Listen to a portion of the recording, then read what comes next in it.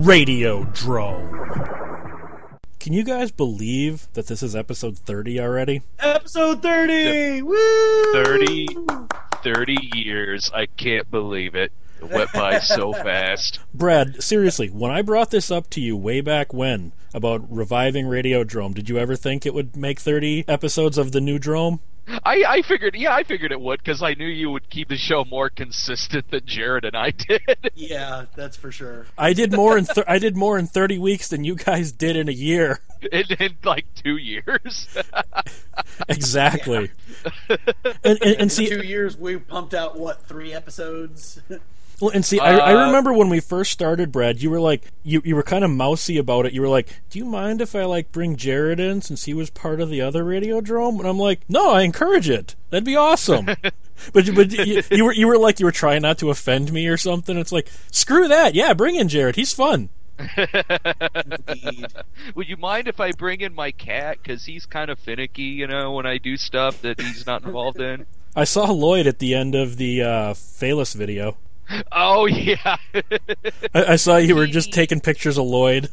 Where I zoomed in on him, right? Yeah, I was wondering if Phalus was going to keep that in there. It's in after the credits. Check out his new video. It's in after the credits. Sweet.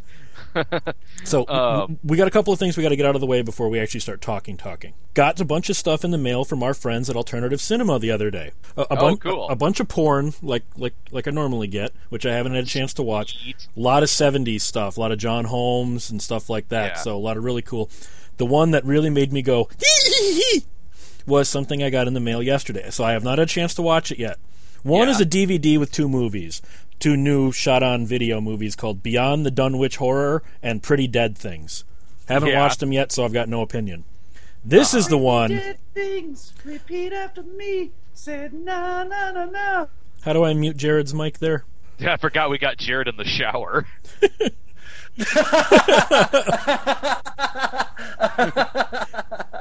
But get this. No, this doesn't come out until September. And Brad, I will be sending you copies of this, but I'm sorry, but I'm keeping the original. Well, that's fine. The Basement. They're waiting for you. Lost Super 8 feature film. Retro 80s horror collection. 5 films on DVD plus VHS tape. This comes in a big box VHS with three DVDs and a VHS tape.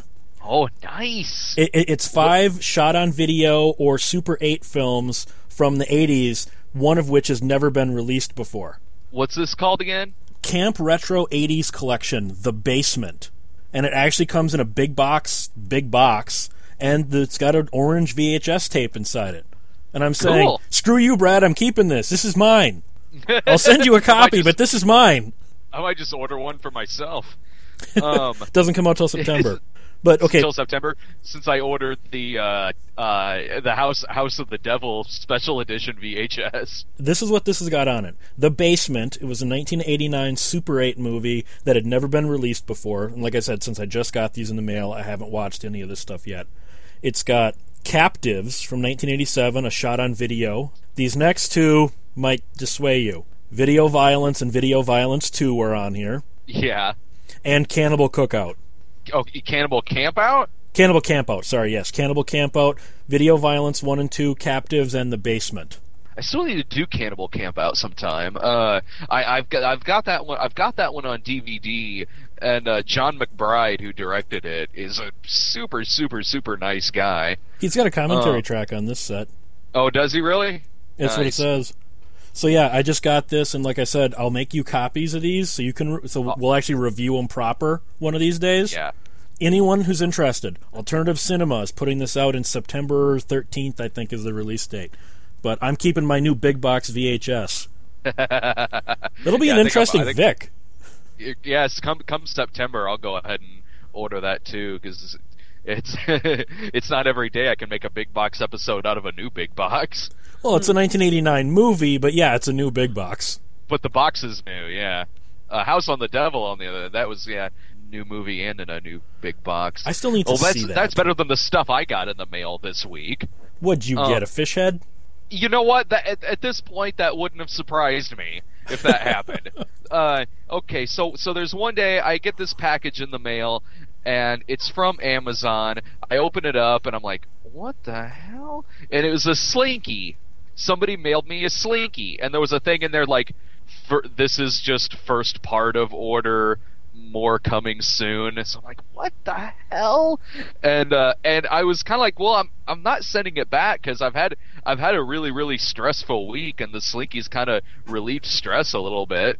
So I'm like, but then I was sort of like, did somebody get into my card account and order stuff with my card? So I checked my bank statement, I checked my Amazon account, and there was nothing. There was nothing on there. So then what was kind of throwing me was that the email account that I have attached to my Amazon account, I couldn't log into because I guess I think because it's been inactive for so long. But that like threw me off. I'm like, so I called up Amazon and said, like, I got this Slinky in the mail, and I don't know where. Did it come from my account? And the guy looked. He was like, "No, it looks like it was just sent as a gift." I'm like, "Oh, okay." So the next day, I get more stuff. The next day, I get a book on the history of TV game shows. I get a book on Peoria. I got Illinois? Yeah. Hang on. I got O.J. Simpson's "If I Did It" book. Okay.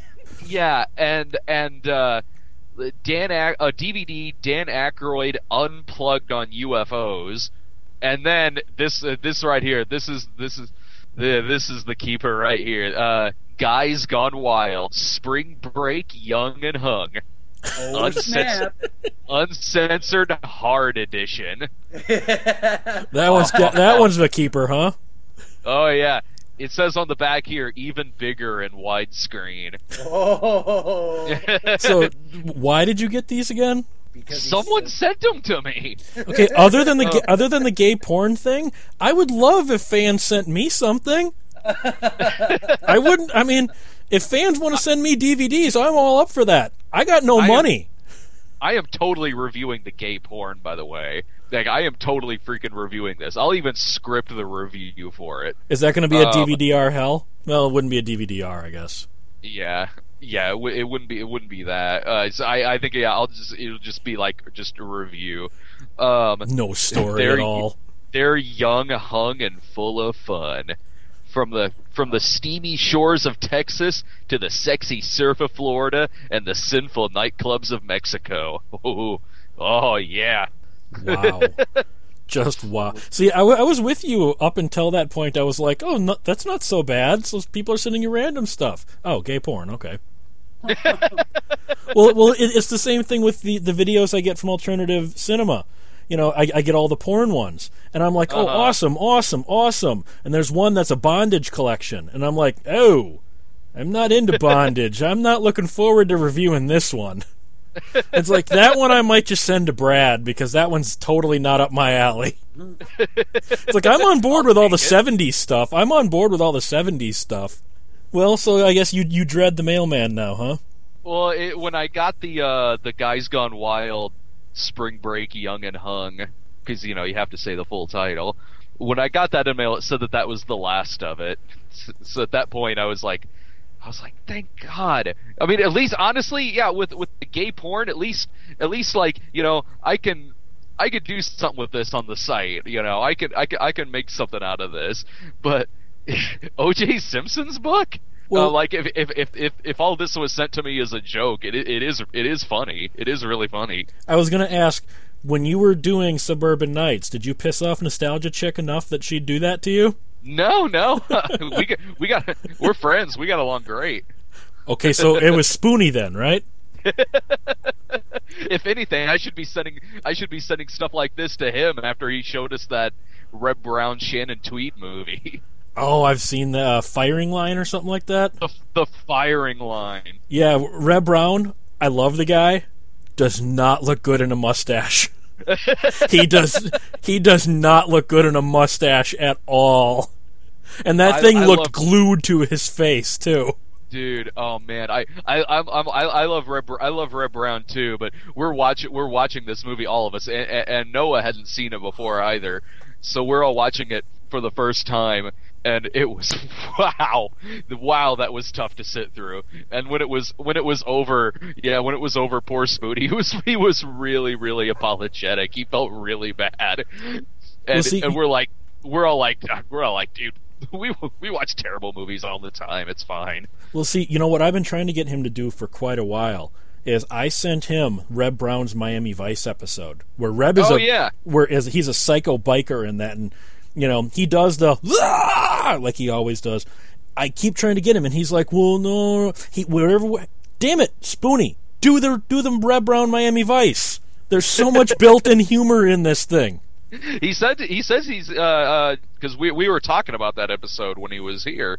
He says he's planning on doing it sometime. I hope so, because that's an awesome Miami. It's written by John Milius too. I know, right? I mean, I'm sorry, that episode is dripping with awesome. It's got Billy from Predator. You've got Reb Brown fighting Sonny Crockett. You've got David Patrick Kelly. Yeah. In it, and it's like John Milius and Reb Brown. How is this not awesome? Oh yeah, it's great. It's fantastic. And what's Reb's name in it? It's like Reb something. Is his name actually Reb in the episode? I think it's Red. I think it's Red. I think it's been a few years since I've seen the episode, but yeah, me too. I just remember he's really badass and he's quite a psycho in it. See, that's one of the things. If I ever got to interview him, I'd ask him how that came about. But everyone on this show knows what happened to you and me and Spoonie when we tried to contact him. If you ever contact Reb Brown again, legal action will be taken. Would you try again? Because I hear I think he's got different management. Well, if you can get me his contact info off IMDb Pro, I'd love to contact a real manager because I'd love to do a serious interview. I mean, not making fun of him, but do a serious, not at all. A serious sit-down interview with him. There'd be no way to avoid some of the things like the fact that, Space Mutiny is a really bad movie, and Howling 2 is a really bad movie. There'd be no way to avoid those topics. I'd want to ask him about how he genuinely seems to take these things relatively seriously. He has a great sense of humor about that stuff. When you see, I've seen him interviewed before on YouTube. You can see him interviewed about stuff like Strike Commando and RoboWar, and he's got a great sense of humor about him. And he loved being in those movies. So it would be great to get a chance to talk to the guy. Maybe he'll start doing some more interviews now. He's got that Bigfoot movie that he's in coming out. Well, because I know he was working with Sun Classic Pictures, the new version of that, and that's where all the problem was coming from. It was coming from Sun Classics people that was giving all the trouble. He's like a VP at Sun Classics Pictures. Yeah, but get this, his phone number and his email address on their website don't work. Yeah.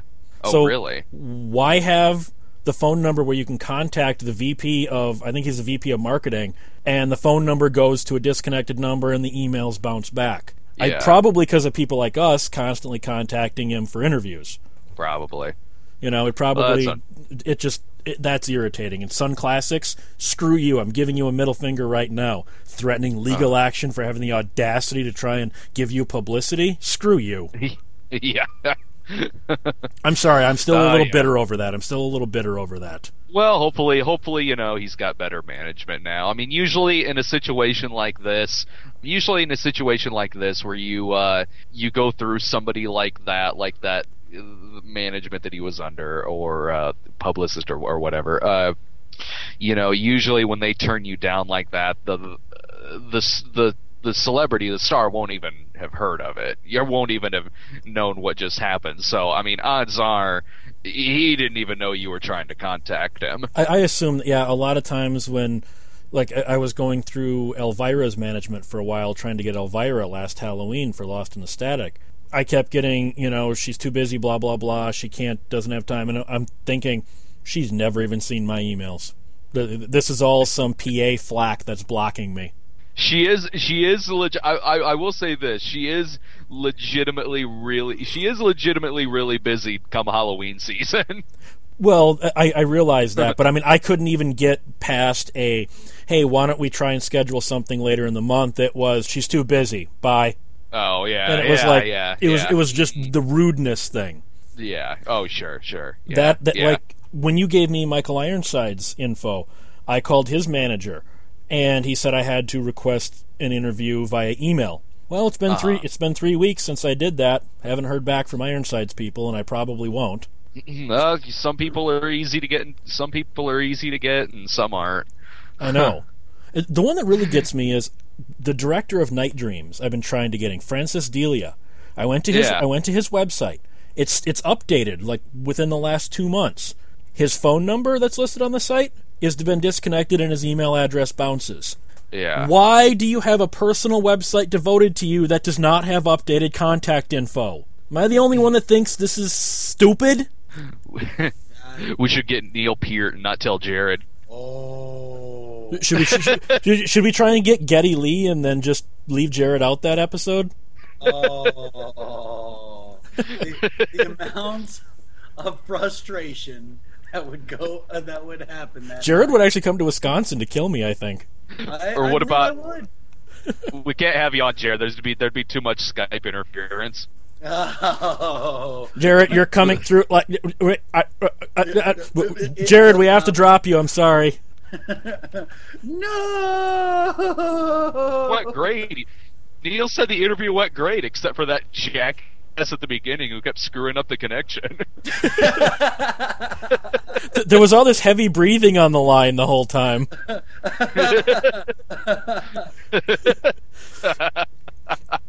Oh, by the way, to the audience, if you can't tell, we don't really have a topic tonight. We're just randomly talking about things. Well, there was one time when we were at a con, and I came back. Jared wasn't with us at this one, and I came back, and I had said, like, at one point we were gonna Photoshop ourselves in with a picture of Rush. Be like, dude, you're never gonna believe who was there. Oh my god. Dude, no, Jared, it was really embarrassing. Like, Brian, like, asked him to sign AC/DC's Back in Black. Well, hey, you just said Rush. That reminded me of something. What is it? Are there certain lines of dialogue that just exude bad writing? That whenever you hear a certain phrase or a pseudo catchphrase, you just go, "Oh God, that's a bad script." Because I was watching. Have you ever seen the movie Deep Core? It was like this Sci-Fi Channel ripoff with Terry Farrell and the guy from Nightbreed. I can't remember his name. Okay, I've never seen it. Bruce McGill and Wesley Crusher are in it too. And nice. at one point, they're going through the core of the Earth, and they ride this wave of lava, and one guy goes, "What a rush." If I hear "what a rush" in a movie again, I think I'm going to go crazy and kill someone. That is not good writing. I hate "what a rush." What a rush. And it just made me think, there are these certain phrases you see pop up everywhere in movies that are just indicative of a screenwriter that does not know how to write dialogue. Uh-huh. What a rush is one of those. Oh, you know what I absolutely despise? People who use the word fantastical. Fantastical? Like Jillian. What the? Jillian says fantastical all the time? Jillian says that a lot, yeah. The first time I ever heard that, they were talking to the girl from not Matilda. What's the other? It's Claymation. Nightmare Before Christmas. No, it's stop animation, but named after a girl. Corpse Coraline. Bride? Coraline, okay. Coraline, yeah. What they were doing was interviewing the girl from Coraline, and they were reviewing interviewing the girl from Coraline, and she's talking about how it's a very fantastical adventure, and I'm like, ugh, I hate that word. Well, Jared, have you ever read Fangoria? Fangoria? The magazine? No. The original title of that magazine was Fantastica. So it's close to fantastical. I guess. I mean, I don't know. I don't know. I certainly hate Ebonics, so... Yeah, Ebonics isn't English, though. Yeah. Oh, so snap, yo! That can annoy the hell out of me whenever that turns up in movies. As for like an overused line and such, I don't know. Because just when I heard that "what a rush" thing, it just drove me nuts that a movie from over 2000, a less than 10-year-old movie, would still be using a phrase like "what a rush." And then the fact that Bruce McGill said it with a straight face. Bruce McGill, I love him as an actor. You're better than that, man. You're better than that. And it just, that was one thing that really bothered me. Which also got me thinking, when I was watching Deep Core, okay, that was a terrible movie. Horrible CG effects. Terrible blue screening. A script that was laughable. And it started me thinking, I mean, Brad, you and Jared and I are all amateur filmmakers. You more than probably me. But there are so many bad movies that come out every year. I'm talking movies with actual SAG actors, with, you know, $1 million budget, a distribution deal, you know, access to Sony's backlot or whatever. There's so many bad movies that come out every year. Why can't we make one of those bad movies? I've got a ton of bad ideas that could be made into cool movies. Why won't anyone give me $1 million to make a movie that bad? Well, I've got a stack of like movie ideas that I came up with like while drunk. Hooker with a Heart of Gold was one of them, and I actually made that into a movie. But I don't really, in my particular case, I don't really try to make my movies bad. I mean, if someone thinks they're bad, you know, that's one thing. But I had just put up Midnight Heat on the site. Well, no, Brett, I'm not talking about a bad movie like that. I'm not talking about that kind of trying to make a grindhouse film or something. Yeah, that was. Yeah, we weren't trying to make a bad movie. I was just trying to make a sleazy '80s flick. Right, but I do have a stack. I do have a stack of stuff that was like a stack of stuff of like really, really stupid ideas. Like, for instance, like the movie about people trapped in a casino in a town that gets flooded, and a shark gets loose in the casino, and it's called Card Shark. See, Shark. I had one that I thought would be really cool.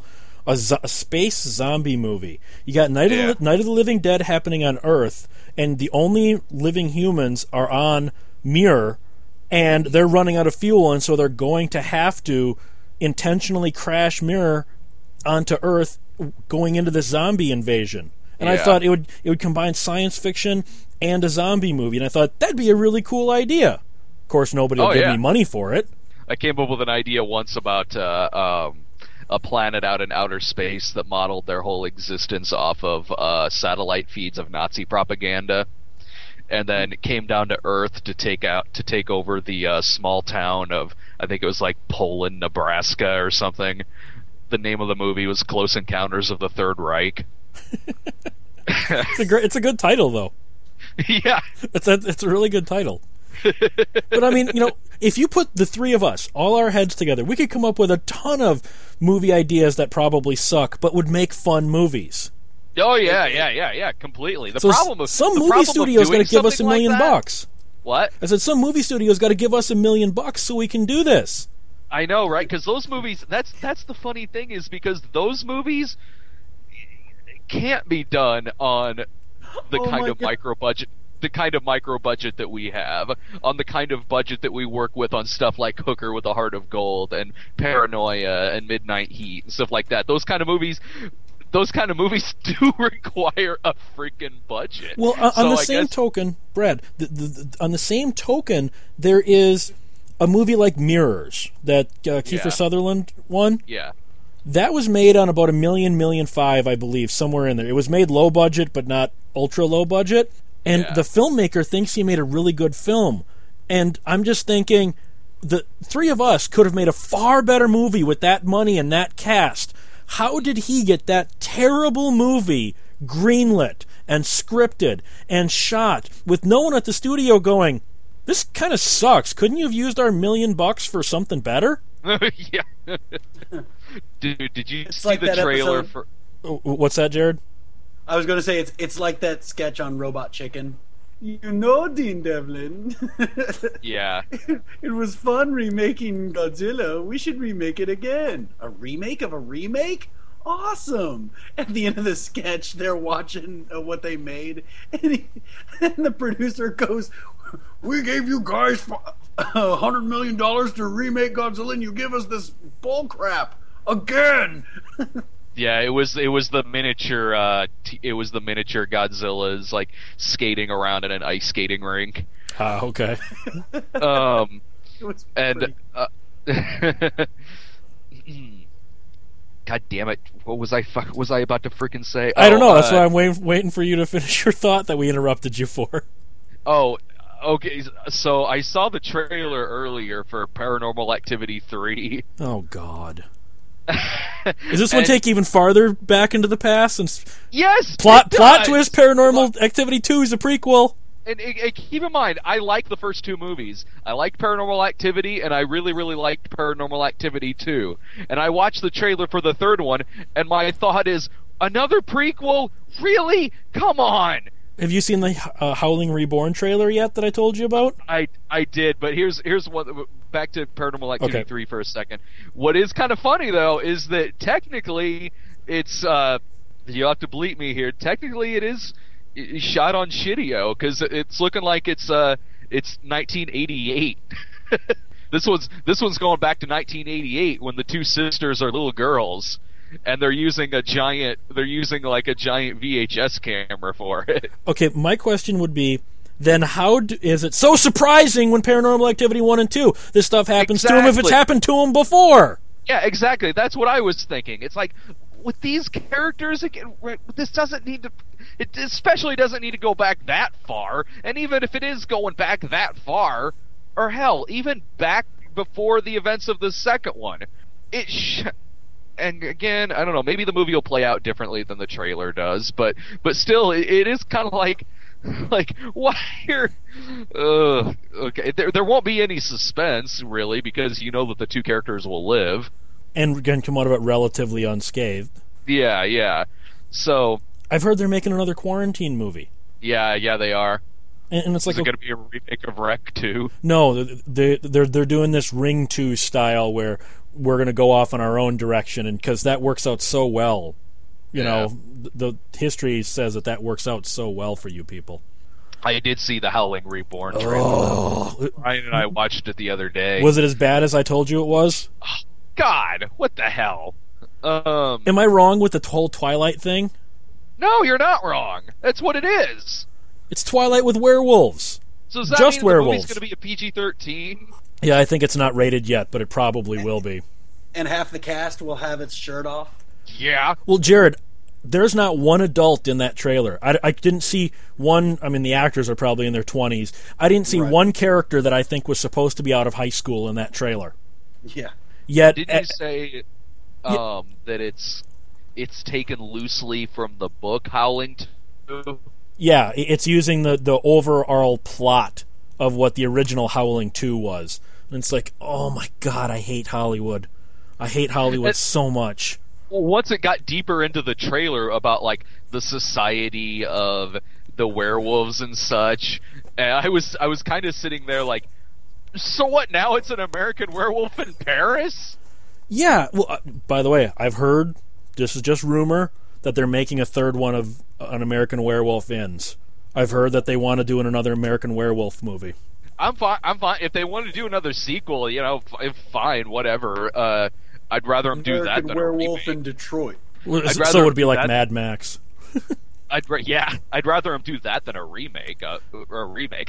American Werewolf in Paris really sucked, though. Part of the reason was something we've talked about numerous times: CGI. The CGI was it was CGI. I mean, I don't have to elaborate on how bad it was. It was CGI. That should tell you enough right there.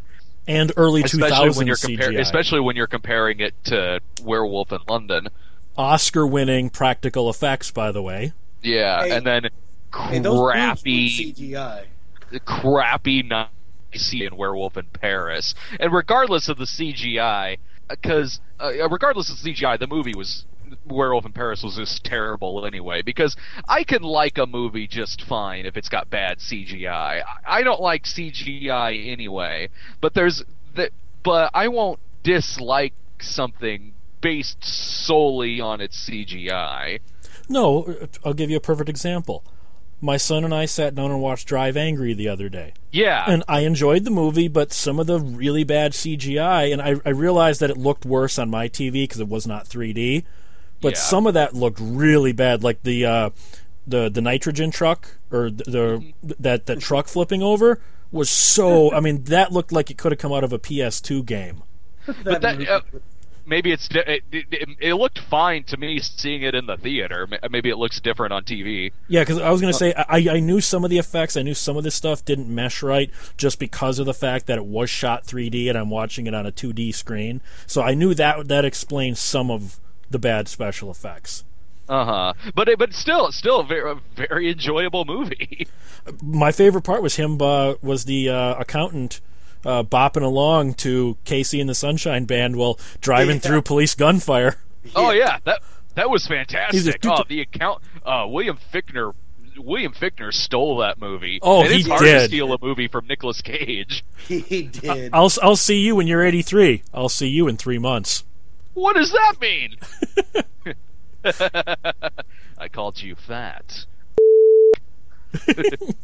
Get over here. Well, and then like the little sniffing the waitress and stuff like that. Yeah. When she was taking out the garbage, it was just all these little. See, I've always liked William Fichtner. I think he's a very underrated actor. He picks some really bad projects sometimes, but he's he's great. I've always loved that guy. Yeah, he just like you said, he steals that movie. I was surprised when David Morse showed up too. I didn't know David Morse was going to be in that. Tom Atkins showing up. Yeah, Tom Atkins was funny. Tom Atkins showing up in it. Yeah, it was. I loved the movie. I absolutely loved the movie. I was a little surprised. I don't know. I expected a little more explanation on a couple of things, like the God Killer. Why were there only 3 bullets and 3 missing? Could we have gotten a little bit of backstory on the God Killer? Just a little bit? Oh, I didn't need stuff like that. It's a God Killer. It's a God Killer. That's all I need to know. The devil keeps it somewhere where he can just walk in and take it. Yeah, the devil. That's honestly, that's fine with me. You know, it's a throwback to some good old exploitation movies. I'm fine with just knowing that it's God Killer. Walked in, stole it. You know, that's good enough for me. To me, Drive Angry was fun. I would have preferred better CGI, but I did notice a lot of practicals. I'm sure the director had to probably fight the studio on. I'll have to look at it again because I have it. I have it, but I haven't watched it since I bought it. So I've only seen it. I saw it twice in the theater, and I haven't seen it since I saw it in the theater. I'll have to watch it again to see how the effects and such look on 2D. Our TV. Well, is the Blu-ray 3D? Will it, like, come with glasses, or is it just straight 2D? You can get it on 3D Blu-ray, but you need a 3D TV. Oh, screw that. Yeah, you need. There's and correct me if I'm wrong, but it seems like a lot of stuff nowadays that when it's released, at least newer stuff, when it's released on Blu-ray and 3, it's not like it just simply comes with glasses. You need like a 3D TV to go along with it. Yeah, because without adjusting your TV, 3D, and I'm talking the old 3D, never seems to work right on TV. You have to really mess with your set. Because I remember when Medium did that 3D episode a couple of seasons ago, it just didn't work right. Yet I've got my old Jaws 3D, and it actually has a little guide right at the beginning. It's a bootleg, but there's a little guide. Turn your, like the tint down until this section turns green. Turn the tint, the color all the way up till this section turns red. And then, damn, that stuff was shooting right out of the TV like in the theater. But you had to mess with your set.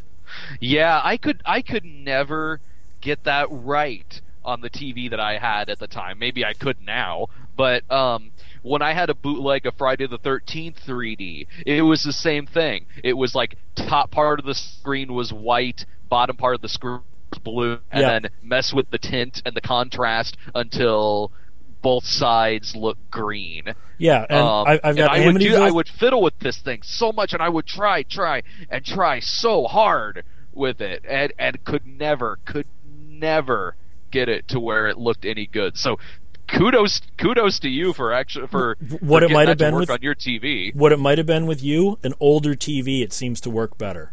An older TV works better? Yeah, it seems these new ones don't adjust right. You need to grab a TV from the early 90s or the late 80s if you've got one lying around like in your mom's garage or something. An older TV seems to work better when you're monkeying around with the old style 3D. This TV that I had at the time was maybe 10 years old. It was It's 2000s maybe at least. 10 years old. 2000 probably. 2000, maybe late 90s. I don't know. Yeah, try something that was straight analog, and that'll work a lot better. When we watched Friday the 13th 3D, not the bootleg I had, but the one that they put out on DVD, we tried watching it on a TV and couldn't get it to look good, but then we put it in the computer and it looked great. I've heard that. You're not the first one that said that. Yeah. That somehow a computer monitor works better for that. It did. Oh my god. I don't know if it's really the monitor. I think it might just be like the video card. Maybe. Could be. I don't know. Well, because the ones I've got a bootleg of Amityville 3D in 3D, Jaws 3, Friday the 13th 3, and It Came from Outer Space. Do you have Coming at You? Not in 3D. I have Coming at You in the 2D conversion that was released on video in the really early 80s. That one, unfortunately, I do have a bootleg of it. I don't know what my bootleg is. I don't know if that bootleg's 3D or not. I don't. In fact, I don't even think what I have is a bootleg. I think it was released by Rhino. Rhino released an Anaglyph 3D copy of it. I'll have to go dig that out and check that. I've got thousands of DVD-Rs in my house, so I don't even know what stack it would be in. Yeah, I'm the same way. I mean, I do have them labeled, but I'm not one of those guys that groups them. Yeah. So it's like, okay, this spindle is movies, and that's it. And I have 10 of those. It's like, I don't know what spindle that would be in then. They're not. It's not like they're alphabetized. But back to the bad movies thing. I mean, you see all these direct-to-video movies that clearly have. Now, when I say a budget, I'm talking at least $500,000 or more. They have enough of a budget to pretend to be a professional movie, and there's just these. They're terrible again and again and again and again. And I'm thinking, why can't somebody give us $500,000, $750,000, and I bet we could turn out something that would be a hell of a lot longer lasting on the video shelf or with fans than this crap that's coming out today. Exactly. I can have a much bigger budget for Midnight Heat 2. You're not doing Midnight Heat 2. Yeah, I am. No. Actually, yeah, he is. Not with the budget that we get, that $500,000 budget that I'm working on getting us. I know, that's the thing. It's like I'd still want Midnight Heat 2 to be the same budget that the first one was. I even toyed with shooting it on the same kind of camera, but I'm like, nah. Actually, it's harder for me to harder for me to work with something now on that camera in terms of editing. See, you just brought up something great. You just brought up something really great, Brad. Whenever you see a movie that, say, maybe they're watching an old video, of something that's shot specifically for the movie, that, say, it was shot in 1988 or whatever, they always use modern equipment and then use the computer to make it look old. I want to see some director say, no, I want you to go buy me such and such camera model that was available in 1988. I don't want any model that was made after 99 or after 89. I want to shoot all this stuff on the same kind of boom mics that they would have shot on in 88. The same kind of camera, the same kind of lighting equipment. I would want someone to make a fully authentic 80s movie today, shot on 80s equipment. I'd like to see that done too. It'd be very, very expensive. I would think it'd be cheaper because you get most of the equipment it would be a lot more from expensive because the film stock would be insanely expensive. No, I'm talking on video. I'm talking you're talking 80s video. Oh, okay. You can get that stuff at Goodwill. Yeah. Your equipment budget would go to a Goodwill. Or Super VHS. Yes. Yeah. With Midnight Heat 2, I'm just shooting it on a different camera. I'm not going to make it look. I'm not going to put in some filter effect that makes it look like it was shot on the other camera. I said that's a shame. Jared's picking on you. Well, when are you shooting Midnight Heat 2? What, you want me to shoot it on the other camera? Well, for authenticity. No. No, I'm saying that, like, with the advances in digital technology, using a filter would I'm not be going to just do as that. good. It'll look fake.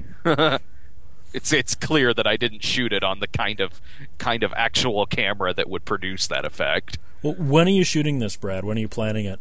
Well, we're doing the Snob movie in the fall, and then after that, sometime after that, is when I'm going to do Midnight Heat 2. So I was going to say, God damn it, Brad, I only live a state away. I want a part in this. In Midnight Heat, I'll put you in Midnight Heat 2. It's like, I want a part in this. I'm only a state away. Yeah, that'll be fine. Like, Do you have any part for a fat, overweight, can't act biker? I can play that. I can play that easy. No. Oh yeah, that would be great. Yeah, we'll probably shoot that like around the same time we shot Hooker, because we shot Paranoia last.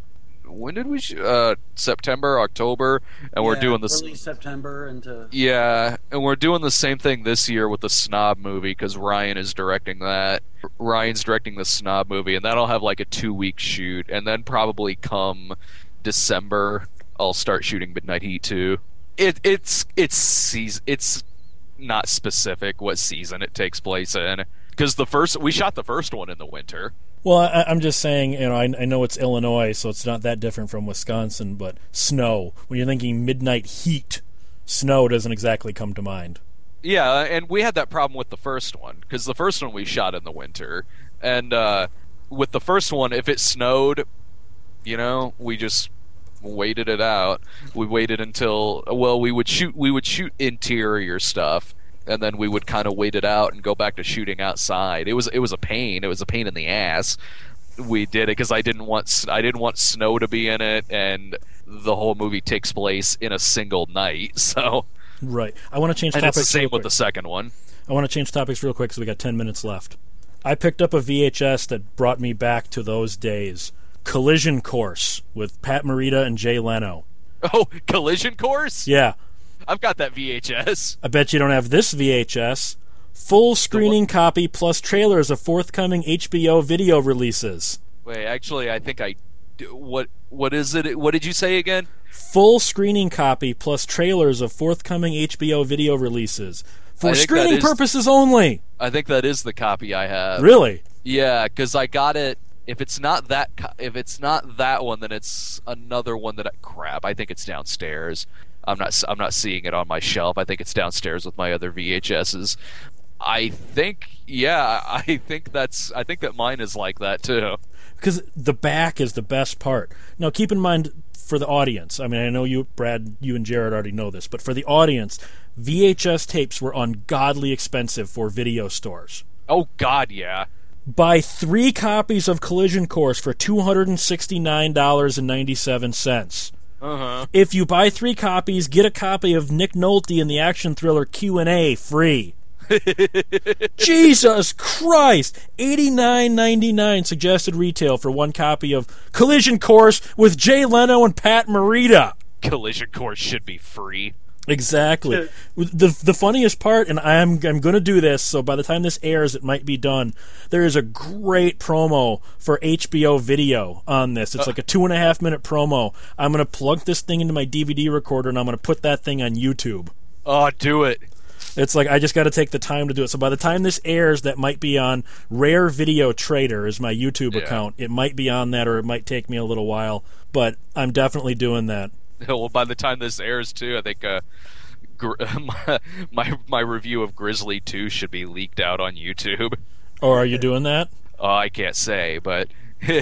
Oh, of course not. I didn't mean to put you in that position, Brad. It's somehow getting leaked onto YouTube. Ah. Well, because like my Braddock Missing in Action 2 from Media Home Video also has an $89.95 price tag on it. Mm-hmm. Jesus Christ, man! Oh yeah. My one of my big boxes. I think it's Emperor Caligula: The Untold Story. Has like a $70 or $69.99 sticker on it. One of the things on this Collision Course one is free theatrical full-size poster available. Yeah, because I really want a Collision Course full-size video poster, and it's one of my favorite parts in Bret Easton Ellis's Less Than Zero novel is when Rip is talking about how he just put down $1,000 to get a Temple of Doom bootleg. Hey, I've got an old, I ripped it off YouTube, I don't know if it's still there, an old 60 Minutes segment on bootlegging from sweet. from 1979. Hundreds and hundreds of dollars for a copy of Star Wars or Superman or Yentl and stuff, and I'm like, oh my god! Gotta get somebody a copy of Yentl. I actually had a chance. I actually had a chance to buy a big box of Yentl, one of those Sony big boxes. Passed it up. Sorry, I like big boxes, but not Yentl. I will not put Yentl in my collection. I just won't. There's been big boxes that I've passed up before too. I picked up one. Do you remember the old Filmation Zorro cartoon from the late 70s? I picked up a big box of that, and I hate that cartoon. Yeah, but that's still worth grabbing. Oh yeah, sure. But I love this. A buddy cop comedy for the entire family, PG rated. I'm sorry, but the PG is actually more of a turnoff than it is a selling point. I think. For Collision Course. Yeah, it's not even a that. It just happens to be rated.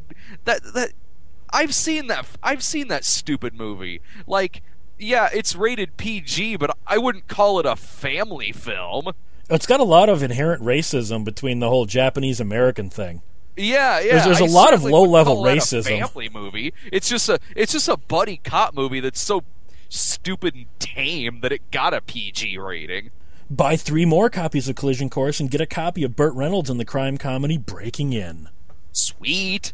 Oh, I did just pick up a big box of City Heat. Oh, nice. Burt Reynolds and Clint Eastwood. Hell yeah. I haven't seen it yet, but I just love the tagline. A 30s comedy with 80s action stars. Hell yeah. And I'm like, you've never what? seen City Heat? No, that's one I missed somehow. Oh, I've seen City Heat. How is it? That one, I remember liking it. I know that it's one of Clint's that didn't get very good reviews, but I saw it when I was in late junior high or early high school. My dad and I rented it, and I remembered liking it. I don't know how well it hold up, but I remembered liking it all right. Well, and then this next one is for the listeners as well. Picked up a copy of The Fourth Man, Paul Verhoeven's first film. And I've never seen it before. It's an old media VHS, and it says English language version. I know he was, he had a while before he came to America. Yeah. Is it worth checking out the English language version, or should I try and find a bootleg or a DVD that has the original language and subtitles? Or should I watch the English? Because it might be one that maybe it was like the Nosferatu thing where they literally shot it in both languages. Yeah. I don't know. The thing that turned me off was English language version. I'm like, ugh. Well, because obviously I like English language movies, but I don't like English language foreign movies. Uh-huh. There's an inherent problem with usually the dubbing, or usually the script. Sometimes the bad dubbing can be hilarious, like Zombie 90. I can get over the dubbing. Special forces. Was that the? Yeah, that's the one where they weren't even pretending to take the original script seriously. Yeah. I got another one like that too. Oh God. So, do you got any more porns coming up for Cinema Snob? Let's see. The next one is on Necromantic, which it's got a threesome with a corpse. Necromantic 2 is worse. Oh yeah, I've seen. I've got them both. And the what am I doing after? Oh, after that I'm doing Violent 2 or 3. Sorry. There's a third one. Yeah, there's 4 of them actually. Oh my God. I'm doing the third one, and that's the one that I was mentioning that also has really, really bad dubbing. Intentionally? I haven't watched it all yet. Maybe it's the same people who put together the Zombie 90 copy. I don't know, because they're both by the same director. Well, all right. We got 2 minutes left. I want to quick ask both of you guys. Have you guys ever bought the wrong DVD thinking you were buying a different movie than what you were buying? No. There was one that I bought that I didn't know that it was. It seems like when I bought Nightmare City, when that first came out on DVD, I didn't know until looking at the box that it was City of the Walking Dead, because I had always known that movie as City of the Walking Dead. Then when it came out as Nightmare City, I was like, oh, okay, oh, all right, sold. Because I just did that with the 70s movie Frogs, the Sam Elliott one. I thought I was buying that, and I did end up picking that up. Instead, I bought some early 2000s shot on HD movie called Frog G. Frog. Oh, it's Frog G G. Frog G. Frog. And I thought I was buying the Sam Elliott movie without realizing it. And I'm like, crap! This is some new movie. Oh, that's fantastic. So I was just wondering if either of you ever had that moment of stupidity hit you that hit me. Good stuff right there. That's funny. So you can contact Brad at thecinemasnob.com, Jared at Foil Wrap Productions on Facebook, and me at 1201beyond.blogspot.com. We're signaling out for episode 30. Good night. Good night. Good night. Come on in.